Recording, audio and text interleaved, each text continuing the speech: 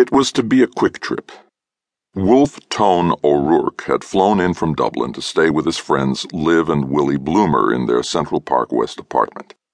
At noon, he took the number 1 train downtown to Christopher Street. He emerged from the subway in front of Village Cigars, which had been there since he was a kid. Instinctively, he looked for the World Trade Center. It should have been just to the right of the slanted slate roof of Greenwich House on Barrow Street, but it wasn't. The Twin Towers had been immortalized by the politicians and the pundits. The truth, O'Rourke knew, was that they had never really been taken into the hearts of New Yorkers before they died.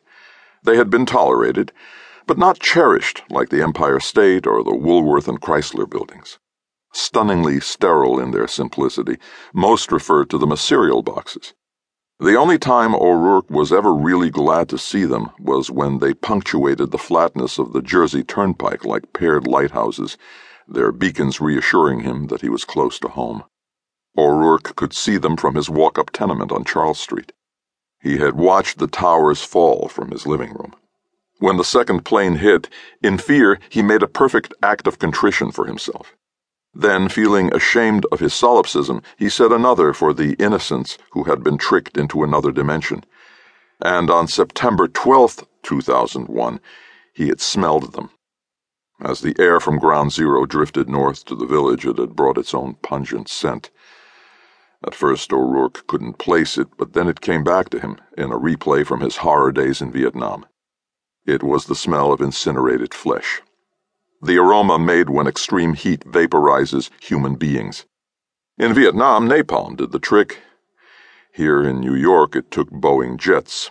And as O'Rourke stood in Sheridan Square on this clear day and gazed, there was only a ghostly slot where the Twin Towers had once stood. He had come downtown to say goodbye to Hogan's Moat, the great saloon at 59 Christopher Street. Standing in front of Village Cigars, waiting to cross 7th Avenue, he could not escape the grip this little square, bordered by 7th Avenue, Christopher, West 4th, and Grove Streets, had had on his life. He had crossed it at least once a day for nearly 50 years. His parents had crossed it, and his friends had crossed it. They were all gone now, all dead. But if they were to come back, they probably wouldn't recognize it. Sheridan Square had been made possible by the city's growth. During World War I, the city had plowed right down the middle of the village to make way for the new IRT subway line and the new street that sat on top of it, 7th Avenue South. Instead of making the street fit the buildings, the city just sawed them off, sometimes right in the middle, to make them fit precisely to the sides of the new thoroughfare. Still waiting for the light to change, O'Rourke thought back 40 years to how the square used to be. The Starbucks on Grove Street used to be Jack Delaney's, a saloon housed in a wonderful 19th century brownstone. Delaney's was an old speakeasy, and its most distinctive oddity was the sulky cart hanging from the ceiling in the main dining room. The great character actor, the late Jack Warden, had lived in an apartment above. Everybody knew Jack's face, but no one knew his name. He was the trusty enlisted man who protected Sub-Captain Clark Gable in Run Silent, Run Deep, and Paul Newman's mentor in The Verdict.